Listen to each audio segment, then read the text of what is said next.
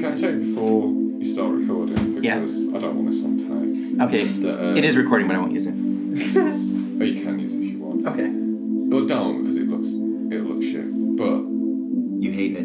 no, I've been listening to book podcasts and write podcasts this week, and yours was the only one I heard that wasn't shit. Seriously? Yeah. Aw. And I mean, that sounds like really That is definitely going in. I'm sorry. No, but it sounds like qualified praise. It's like yours wasn't shit.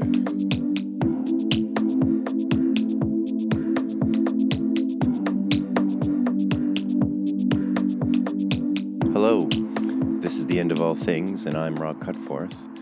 I'm coming to you today from Pomona Island, which is this island in the middle of Manchester. It's hard to describe, really.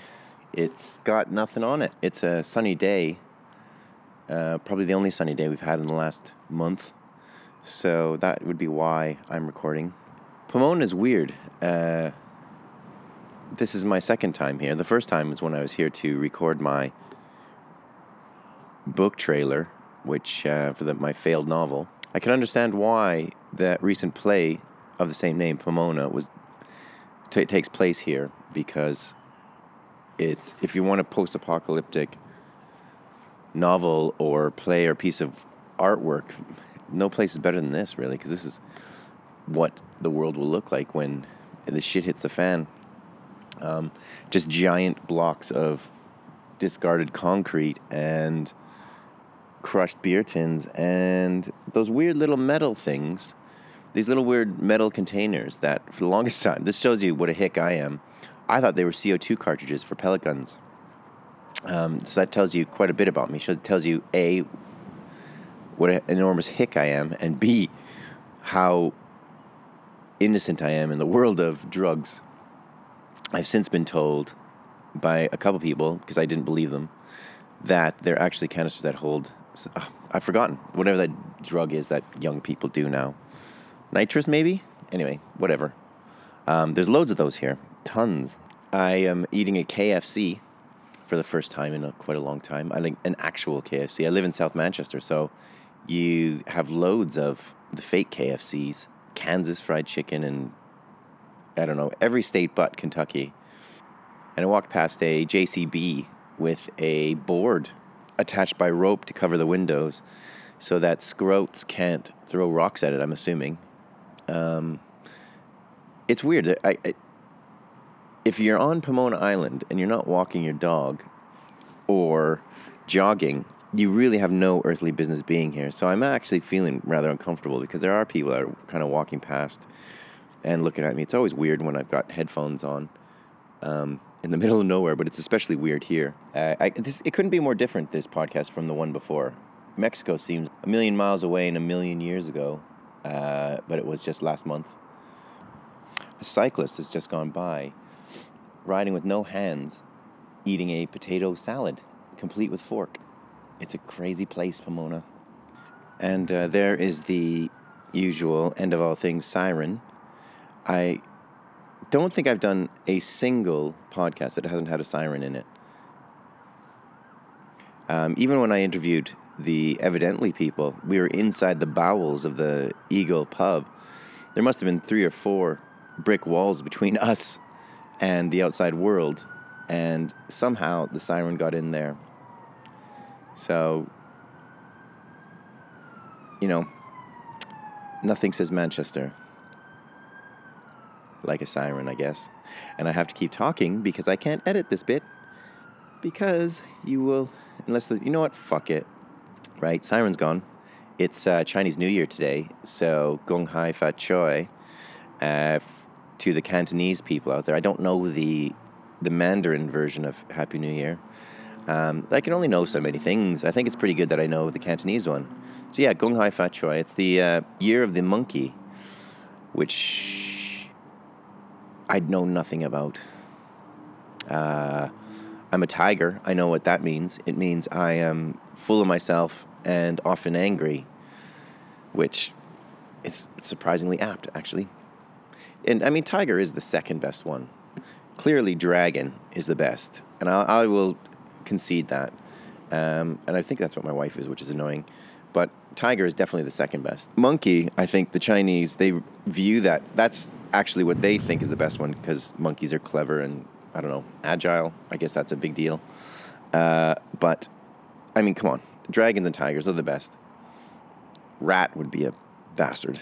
You know what? I'd take rat over horse, though. What a boring, bloody animal that is. Oh, update as well on the sponsorship. I spoke to, I can't tell you who it is yet, but mainly because they're making me part of their Arts Council bid. So I might actually be getting some cash for doing this podcast, which is quite cool. And the advertisement bit that I have to do on the podcast itself is seriously unobtrusive. So that's cool. And they're going to teach me how to do an Arts Council bid myself. Is this the most interesting thing for a podcast? I don't know. Now that I've got more listeners, I'm concerned about keeping you entertained. Before, when this thing was just being listened to by me, I didn't really care. I just say whatever I want. And now I feel guilty about talking too much bullshit. But I mean, hey, I'm a tiger. That's what I do. Angry and full of myself. Today I talked to Benjamin Judge and David Hartley, two Manchester writers who are probably best known for performing in most of the in the literature nights around town. Ben is the guy with the Bromai accent. I promise I will never ever do that again. But hey, listen, I get piss taken out of my accent every single day of my life, so tough shit.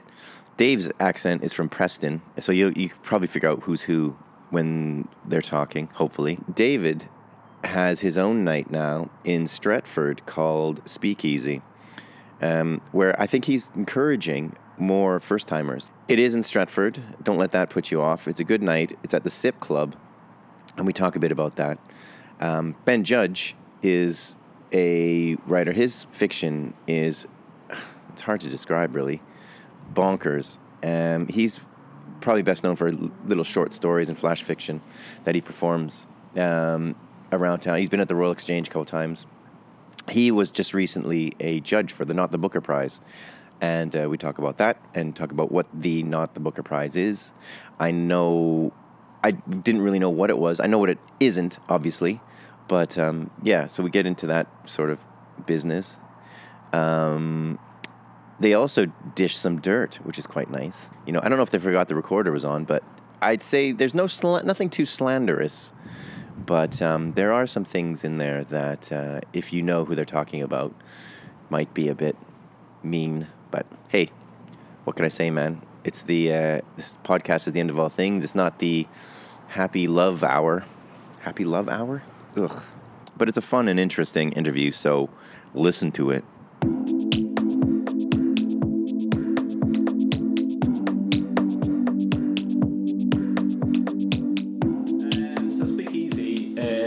Is just a very simple spoken word night that we've started up at the Sip Club in Stratford.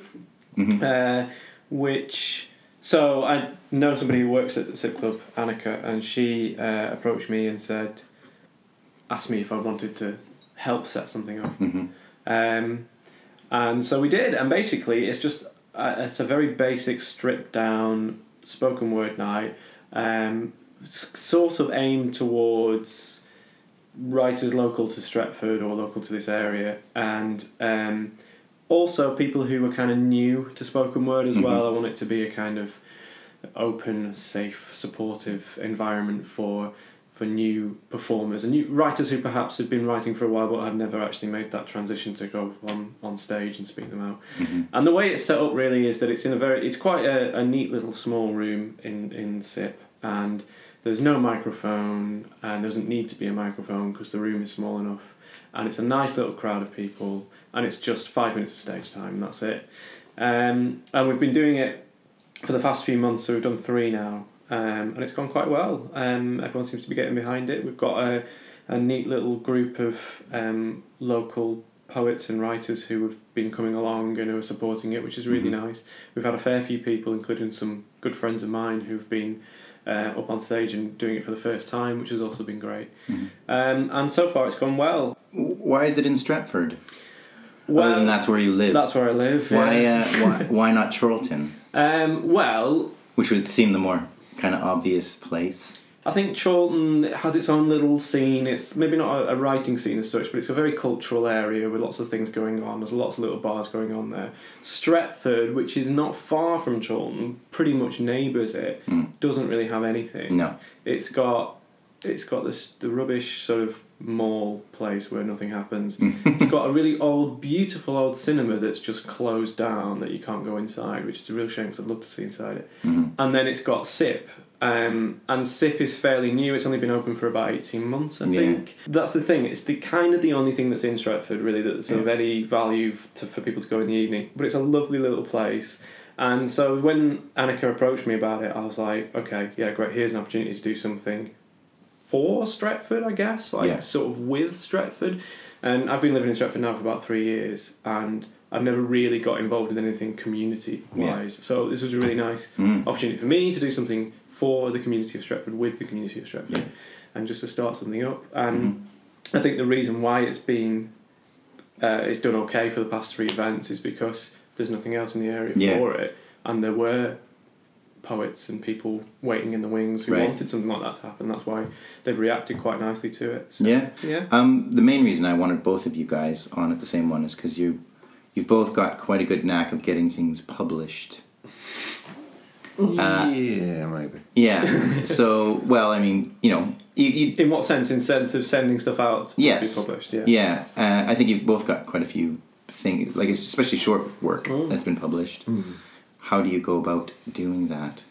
I start off by writing a story first. Oh, that's a good start. It's a good idea. You can't get anything published if you haven't got anything written. Yeah, and it has to be good. Like, I mean, that's a given. Yeah, well, not necessarily. It depends where you send it. Publish on the internet, you know. Yeah, it doesn't matter. Right.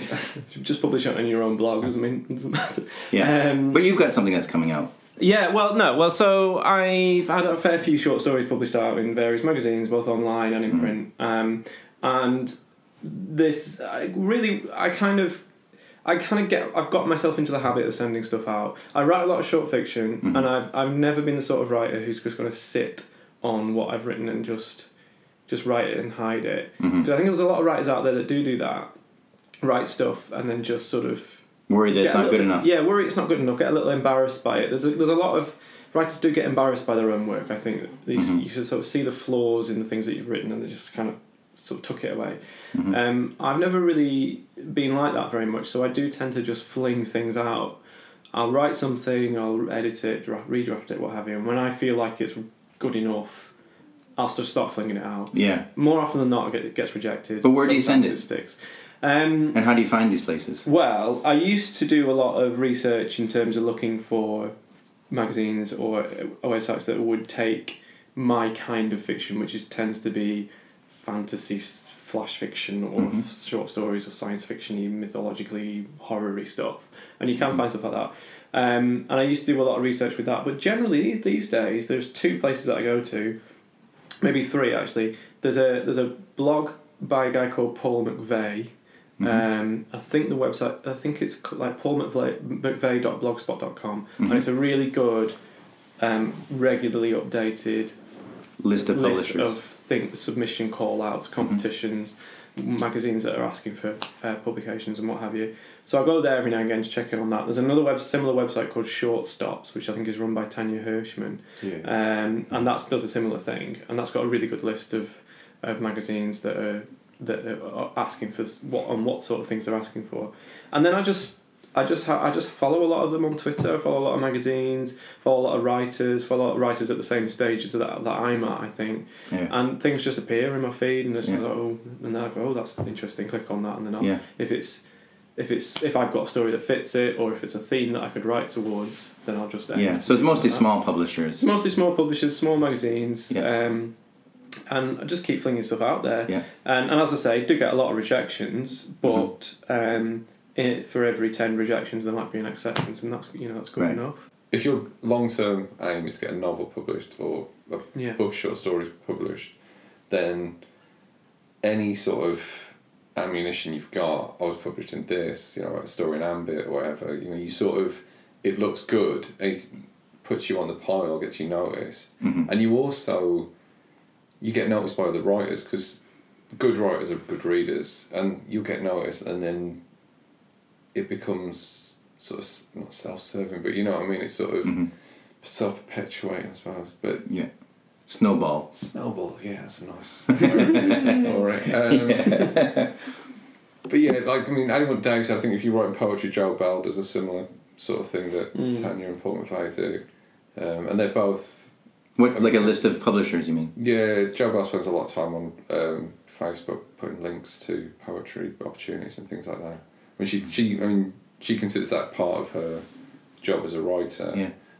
Again, it's a advertised thing. I mean, Paul McVeigh's first novel came out this year, The Good Son, which was shortlisted for the Not the Book. You can use that as a segue. Great segue. Later. And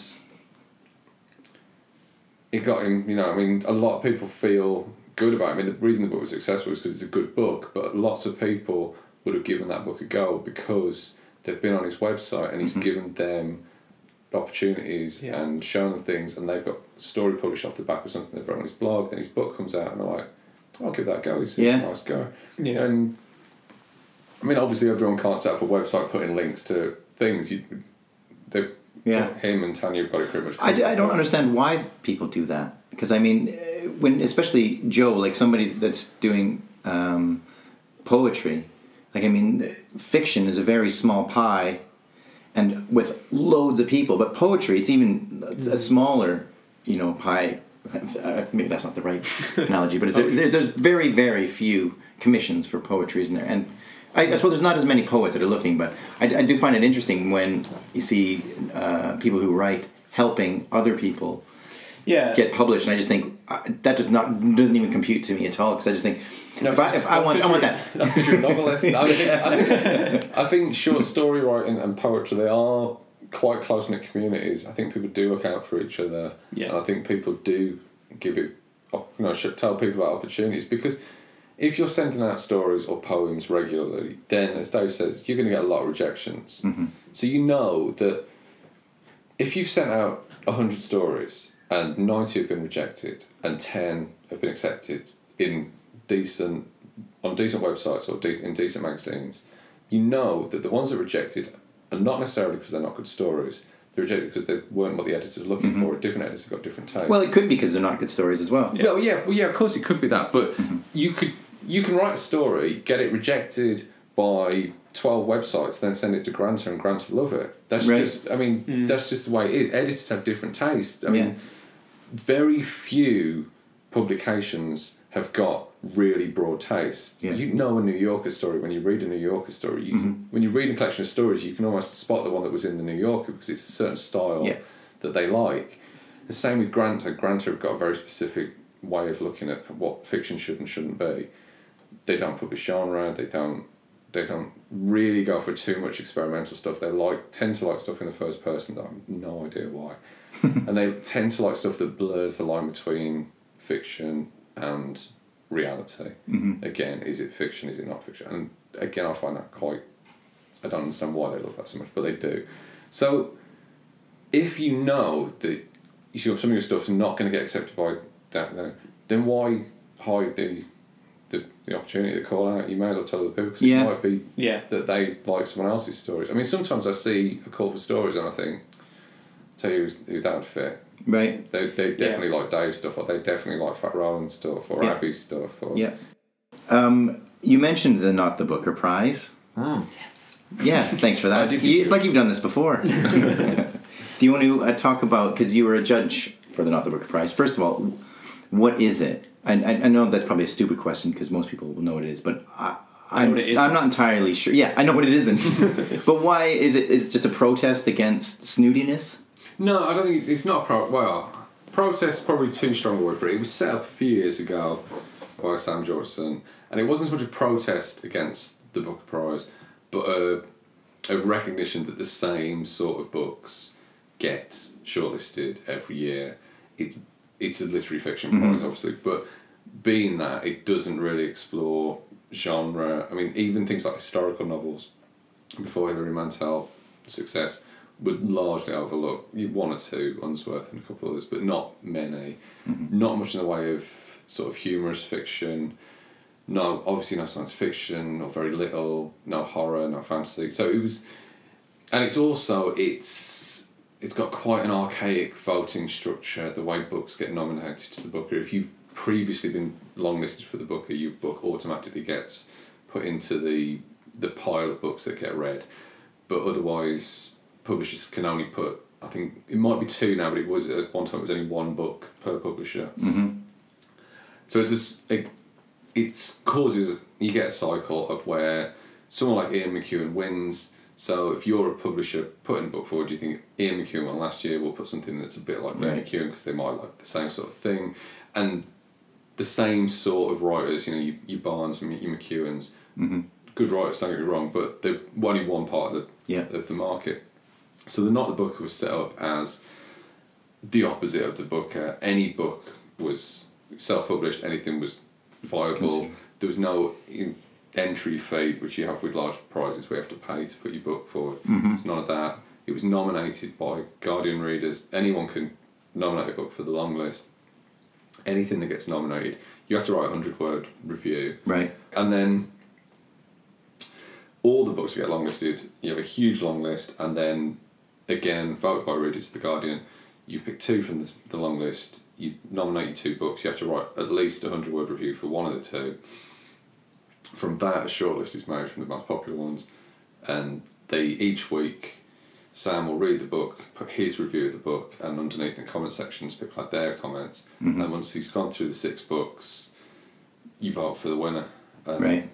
And that's that. So it's as democratic as it, and it's been sort of over the years. It's been finessed, fine-tuned. So a couple of years ago, they added 3 judges, which are Guardian readers, who will get a vote. They'll probably get 2 votes, and the 3 judges get a vote each, because there's been controversy over the years of people, of writers doing email campaigns. Yeah, so it's more like it was a popularity contest, really. Yeah. Yeah, it was less popular. There was I can't remember the name of the writer, but he a few years ago he was shortlisted for it, and he decided the prize was ridiculous for whatever reason he decided, and he sent out an email to hundreds of people saying, "This prize is ridiculous. Vote for me so I win it, and then I will say, denounce it and say how bad it is." Right. You only win a mug. Right. So it's not like it matters. Yeah. And for a lot of writers, getting put on the shortlist for it, and even the long list for it, is brilliant exposure. You get, and there have been books on the shortlist in the past which were undoubtedly bad books. Right. Because you can get on the shortlist by getting some of your mates to vote for you. It's not a massive number of votes that get you on the shortlist. Like something like 50 votes will get you on the shortlist. So you can get on there. Yeah. But then obviously, if your book's not good enough, then it's going to come unstuck at the next stage and it won't win.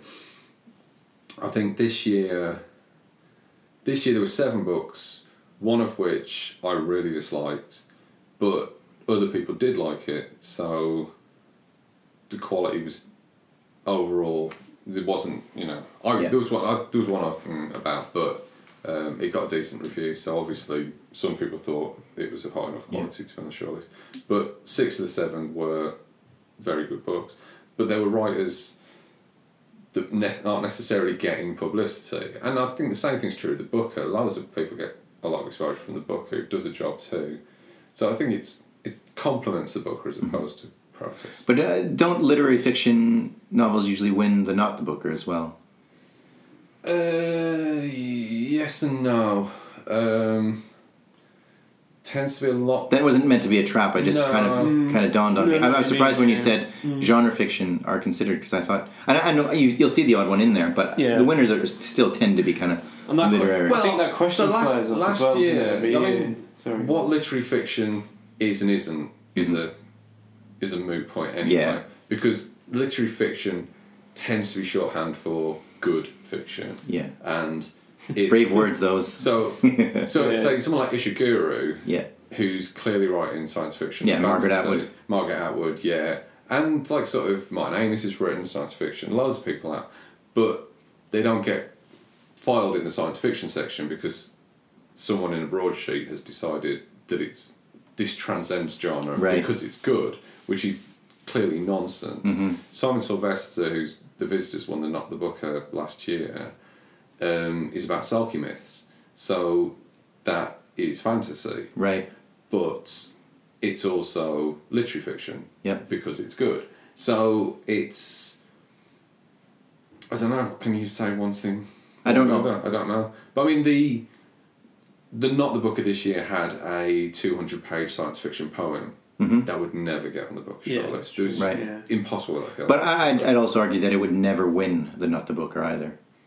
I don't know. I think. Do you think? I mean, Not the Book has not existed for very long, has it? Has it only been about like 5 years, something like that? Slow. I think 6 or 7. I think, but I'm not sure. But I think in the future, I think you will see some quite interesting things winning that prize. But just because of the way in which it comes together, and like you said, I think it was Dark Star, wasn't it? That was the science fiction novel. Yeah. The science fiction long form poem thing that was on the short list, which I haven't actually read yet, but it's nice. It's nice to see that, and equally because it's published by Unsung Press, who are a really, really small publisher, and that's what's really good about Not the Booker is that it gives a sort of encouragement to the really small presses. Yeah, and they're not just small.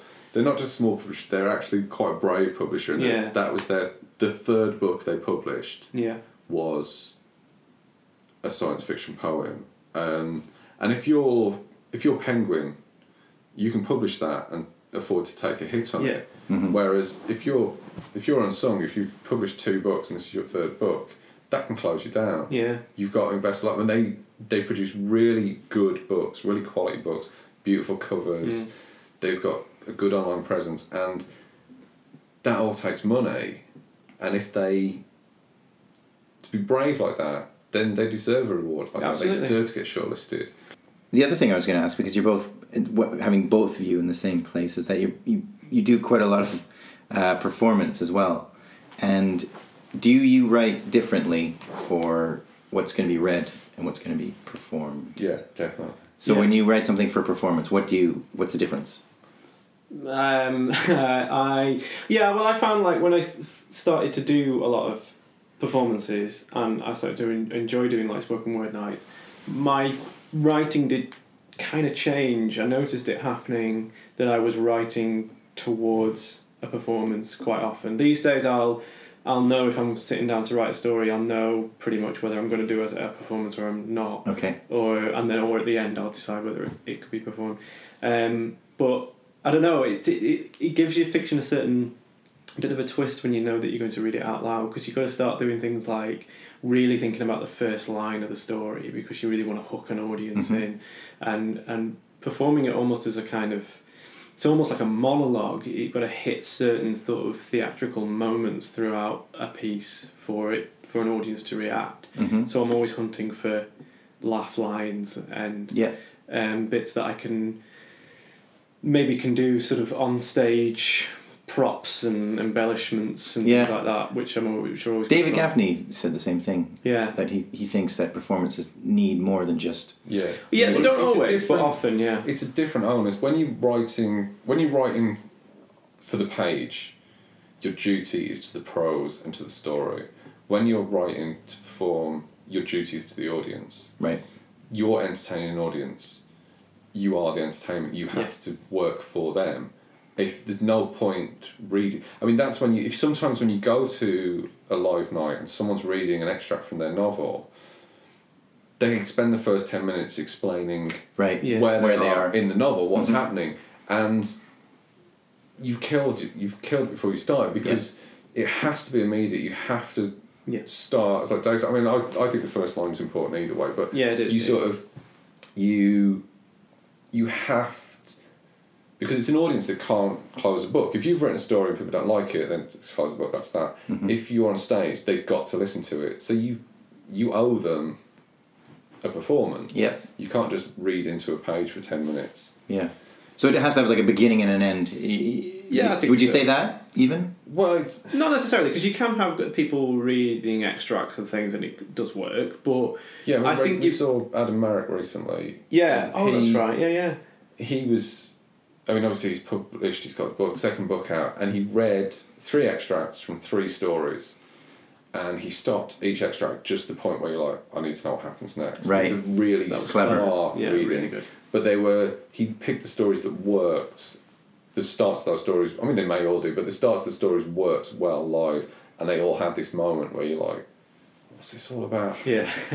So if you want to buy the book, Yeah. but it was a really good reading, and Yeah, I yeah. remember I used to got bad language when Claire Dean had the 2 books out with Nightjar, and she didn't know what to read because neither of the books, they were too long, the stories were too long for the set she'd got, and I said, like, you've got to just read the start of one of the stories because then you'll sell out. Yeah. They're 2 brilliant stories, Marionettes and is it In the Penny Arcade? Yeah. Oh yeah, both Absolutely brilliant. superb. Really And great horror stories, yeah. there's no one would have heard the first half of that and not bought the book. Right. You've got to know what happens, and so you haven't got to have an end. Right. If you've got a motive to sell books, you probably shouldn't have an end. But Yeah. But I mean, I use live readings to sell books. I mean, I have books to sell sometimes, but often they're books that have got very short pieces in, and that's very deliberate because I can go to a live reading, and if I've got 3 or 4 minutes of stage time, I can read one of those stories. I'll know which one the audience will react to at that point, and which of those stories in that book may well then sell that book. Mm-hmm. So there's a kind of a slightly cynical thing going on in my head, thinking I'm going to manipulate all of you guys because I want some of you to put your hands in your pocket and buy my buy my book. So here's my horrible ghost story, and then people might go off and buy it. Right, bad host. What's the worst thing a host can do? Well, I get What's the worst host you've seen? You don't give me any names, obviously. okay. So Maybe not the worst, but there's there's yeah. There's this one guy I'm just thinking of, and he's a lovely chap, really nice, very friendly, very supportive, very encouraging. But he didn't host his night right at all. I won't say what the night was, and I won't say who he is, but I was down to perform at the night, and I got there early, so I must have got there before 7, and I wasn't on stage until 11:10. Mm-hmm. And the main reason for that was he got drunk and he kept performing himself, and that really, really winds me up. Mm-hmm. And I hate it, and I don't mind if a host, an MC, what have you, wants to read some of their own material out. That's great, that's fine, do that. Do it once, don't do it more than once, and keep it short and keep it snappy. Like I will read one of my stories out at the beginning of Speakeasy every time, but it's always a very short one. It's always just to get the room focused in. But he just kept going back on stage, and he had his guitar, and he'd go, right, I'm going to do another one for you now, and I'm just like looking at my watch thinking, when am I going to get on? And he's like, then goes on and on and on, a 10-minute comedy song about fucking pirates or something, and the room is gradually emptying, and I've got no audience, basically no audience left, and I had to go up to him and say, because there were still people after me, I wasn't the last on, I just had to go up to him and say, I've got to get my last train, you're going to have to put me on in the next 5 minutes. And he did, and I got on, and to be honest, I probably rushed it because I was tired, hungry, wanted to get home. From what Dave was saying, for me, the opposite is, obviously the ego thing is a problem, but the worst thing for me is the opposite, is the host that hasn't got a presence. Yeah, Right? that's absolutely. We did I think, were you there at that open mic night we did in Waterstones? Waterstones in Manchester was setting up an open mic night. It was the first one, and the guy who was running it was a really nice guy. Yeah. I don't think he's in Manchester anymore, but he set it up, and there was music as well as writing, and some of the bands were proper bands. There were a couple of people there with guitars, and a couple of them were fine. One of them was quite funny, one of them was doing sound stuff. Some people were just doing just doing cover versions, and not like new versions of just doing a song, which there's not really any point to that.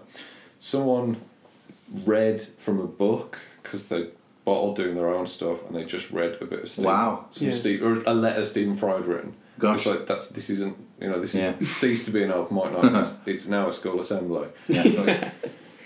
But there was this couple sitting there, because it's in the bar bit in Waterstones, so there's alcohol there, so people drink it. And there was a couple there from, I think, Swansea, I can't remember, I think Cardiff or Swansea. They were definitely from somewhere in Wales that was reasonably big, and they mentioned that a lot and at length. And they were whooping up this band, which were the worst band I've ever seen. They were doing a song called Seahorses. I used to see unicorns, now I see horses. Yeah. It was just not good. And they had a guy playing a box, like a drum, the drum box thing, which was like a box, and they were singing, and they just, everything about them were like, they just like walked off the set of the OC. It was just not good. But she was like, "Oh yeah, Ma, whoa, yeah," and like, so they go, "Yeah, we'll play again." And the host, they play for 25 minutes. Yeah. And the host needs to step in and say, "No, 2 songs, you're off." Yeah. I don't care if you've brought your own drums. You've got to stop. We've got someone here who wants to read a Stephen Fry letter. But that was such a bad night. Yeah, it was really sloppy. Yeah, it was such a shame, because he was so enthusiastic about it. They didn't advertise it properly, so there was more musicians came, because open mic can mean anything. Open mic generally means music. If you see an open mic night in a pub, it's even musicians.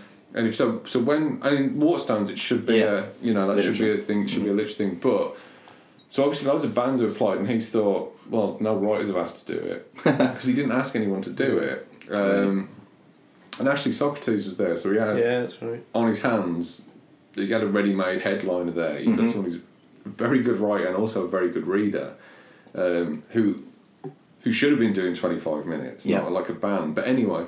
But he hadn't spotted who was there, he hadn't organised it properly, so it fell apart. And actually, it's a great venue for an open mic night, and you could quite easily have a published headliner there every time with a table with their books and sell their books there.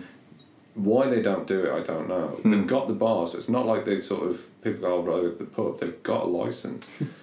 But I think that probably management saw that and just thought, this didn't work. Yeah. And the other thing that really annoyed me that night is when I got up to read, and I can't remember what story I was reading, but when I got to read, they have that bar area there, which was quite close to the performance area. Where was this? So in Waterstones Deansgate, and right on the top floor, there is a cafe. Right. It's got a cafe, but it's got a license, and it's a proper bar with alcohol.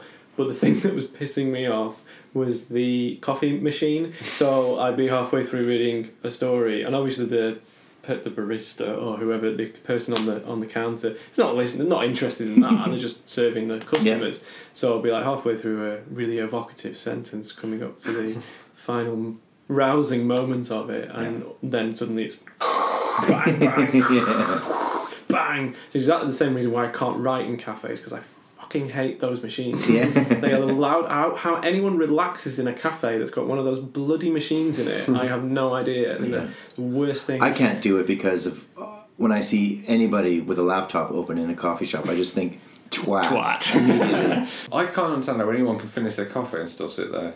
No, I don't mean either. Someone needs that table. And I can't. I'm there thinking, there's probably, if I look up, there'll be a really frail old lady looking at me sadly, holding a massive latte precariously, going, "Oh, please let me sit down." Like, I have to say that there's a bit of me that would just be like typing even slower, just like this, staring her right in the face, like SARS. I'm gonna write the latest Harry Potter. But a cafe is not as bad as what Chorley Literary Festival did to us. There was only their second year running. Do you want to come? They asked us. They asked us to go and play. We said, we'd love to. And then said it's in the bus station. And then Chorley in the bus station, there's a cafe in the bus station, and that is a prime location for live literature. The best place to do live literature is where you've got an audience, half of whom have come to see you read, and half of whom have no idea what's going on. Because if you've written something that is to be performed, not that's just you reading off a page, you can really catch people's imagination. The best thing we ever did was in a tennis club in Didsbury, and almost everyone there was there because it was a nice day and they'd gone out. They had no idea there was an event on, and we ran Oh this my god, short I'd be story terrified. I thought it was going to go. We thought it was going to go. We thought it was going to be awful. terrible. Yeah. It They was just finished watching. brilliant. There was just finished watching a Wimbledon match, and the Wimbledon match finished. Yeah. And we thought, oh please, everybody leave, so we can do our lovely literature. Yeah. And basically nobody did. Yeah. But it was turned out that the brilliant, best thing we could Andy do. Murray must have won that day. Maybe, There was a guy came up to us at the end. I mean, we weren't reading. It was an event we were running. We thought like people reading, so I was reading, and there were people there.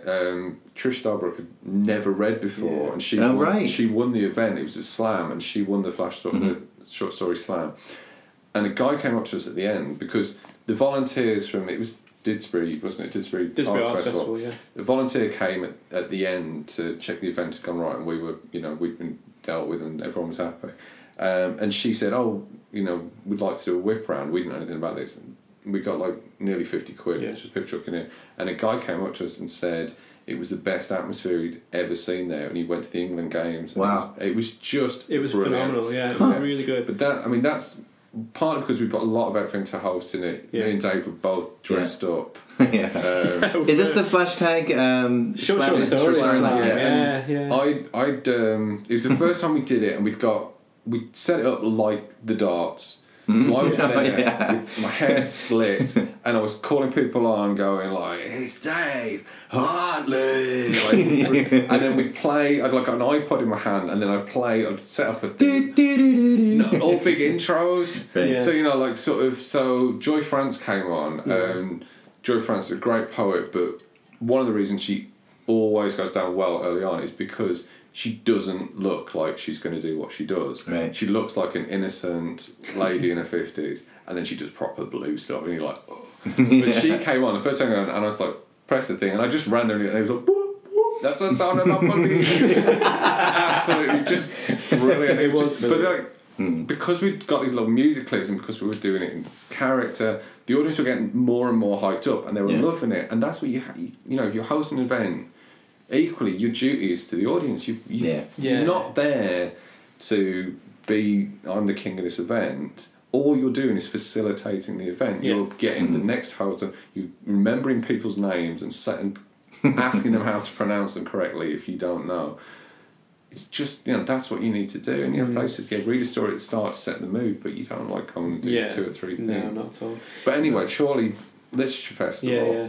Playing the bus station, we were like, that's great, we're going to be in a cafe, there's going to be lots of people aren't expecting it, to get it was in the fucking bus station, in the queue for the bus, so you'd be halfway through a story, bus turn up, everyone would just get on the bus would leave, you wouldn't have an audience until 5 minutes later, 5 minutes before the next bus. Oh my god. So it was 3 of us just reading stories to each other. That's all it was. Yeah. And it was not a short set. It was like 25 minutes. It was about half an hour, yeah. And it was just people coming in, like, it was just a little marquee, and us 3, Fat Roland wearing a papier-mâché hat with lemons. With a lemon tree on it, and like fake lemons hanging off it, reading some sort of bizarre, obscure story, abstract story about a guy who wears a lemon tree hat or something. I don't even know what the story was about. Yeah, it's with no audience.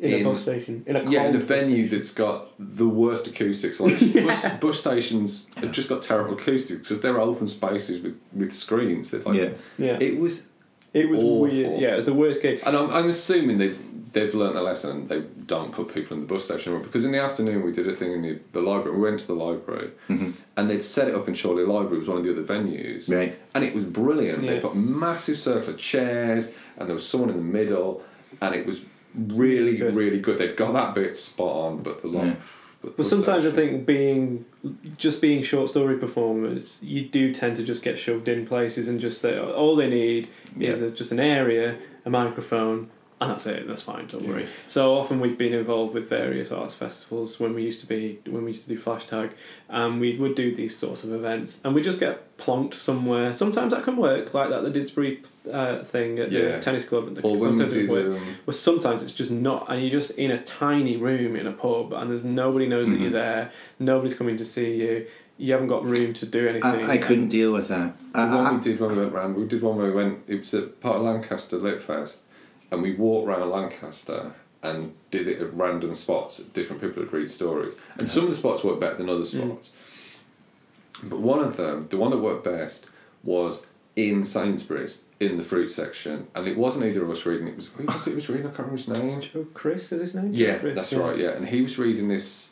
It was a poem, and people were like, he was standing by the apples. He was like in the fruit and veg section, and people would come and like put some apples, and then they'd wander off, and then you see the same person come round again and again because they were like, I want to watch, but I don't want to watch because he's just like because he's properly performing a poem. He's not reading things. He's just like a mad guy just doing a thing, and it was brilliant. It was great. Absolutely brilliant. Yeah, it worked so well. Yeah, so sometimes it works, and sometimes it works. Sometimes it doesn't. I think you just got to roll with it, don't you? I think it's bravery on a scale that's almost unimaginable. I can't even if I'd showed up to a place and they said, "Oh yeah, here it's in the Sainsbury's," I'd be like, "I'll see you later." I have a hard enough time when it's an actual night. Like when I go, I've done it at Bad Language, and Verbose, and Abby's night at First Draft. I did it there, and the people before me at First Draft. Well, you were there, or one of you were. You saw my I was there. Yeah. And they started doing like stand-up comedy, and I was reading this really dark, post-apocalyptic, terrible, awful thing, and gimp scene, and I almost didn't go up. I was just like, this is not going to go over well. Sometimes that can work though, because if you've had a really raucously funny piece, sometimes if you just undercut that with a really serious piece, it can work sometimes. But I was just reminded of when you were talking then. It's gone out of my head now. But the worst, just interrupting you while you think about it. I find the worst audience is an audience full of. I did a night, and I won't say which night it was because it's a good night, and I don't want to make it sound like it's not a good night. But the night I went, I read a piece, and I looked at the audience, and almost everyone in the audience was looking at me as if to say, "Well, I don't see why you're better than me." And an audience full of writers, especially older, disappointed writers, can be much worse than an audience of people shopping in Sainsbury's. Oh, yeah, that's right. People shopping in Sainsbury's are just like, "What's this? This is I only came for apples, but this is this is something extra." Yeah. So it was. I was remembering about the time when we did that. We did National Flash Fiction Day, and we went around Manchester as Flashtag, and we went to different places. In fact, were you actually? Did you I do wasn't that? there. It was my idea, and then I couldn't do it. It was your idea when you weren't MO. there. The rest of us were there. So me and Fats and Sarah Claire and Tom. We went around the city centre of Manchester, different little areas to read stories out. I remember I was reading in middle of Piccadilly Gardens, and there were people just sat there, as they will in Piccadilly Gardens, just going, "What is going on?" And I was reading this like little science fiction story, and then I saw a couple of people just come over and cross their arms and frown, but with a little smirk on their face, and you're thinking, I brightened that person's day up, and that was really good fun. And we went to all sorts of different places, and went to different art galleries, and went to the People's History Museum and the Manchester Art Gallery and places like that. But then we ended up, it took all day to do it.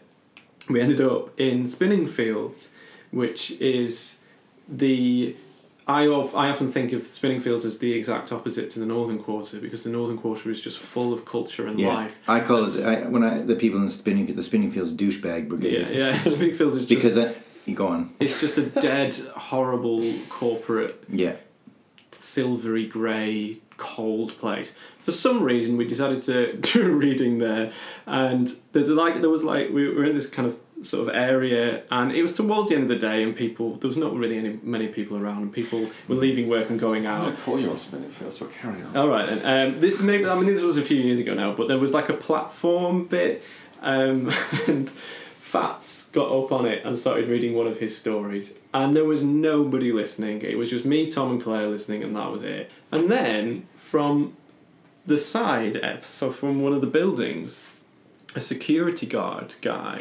came slowly, just walked over towards us, and we were like, okay, what's all this about? And he came right up, and he looked at the three of us, and then he looked at Fats, and then he just sort of stood there right in front of Fats, just like sort of angled his head just to like listen to him. And Fats was just like carrying on. He was a bit unnerved by this. This guy was a big guy as well, proper big security guy, and the rest of us were like, "Oh, what's going on?" And he stood there for a good couple of minutes just going like that, and then eventually he just went, "Sorry mate, you can't do that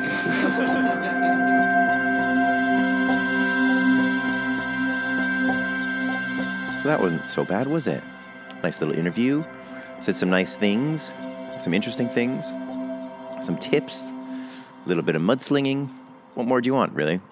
I think it's obvious you can tell that Dave, Ben, and I are mates. So I think I have officially run out of mates to interview now. So I actually have to find people who I don't know, which is daunting.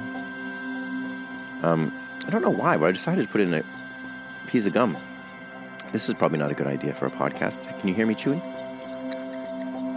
Oh, fuck, there's people coming towards me now. What are they doing? Seriously, I've made an effort to get as far away as possible from the path. And those people come straight towards me. What are they doing? Okay, I'm going to stop for a sec. Okay, they've walked past now. The next podcast is going to be with Tanya Hirschman, who, I shouldn't say that actually, because we're not completely confirmed. Oh, well, I've said it now. And she's not actually from the Northwest.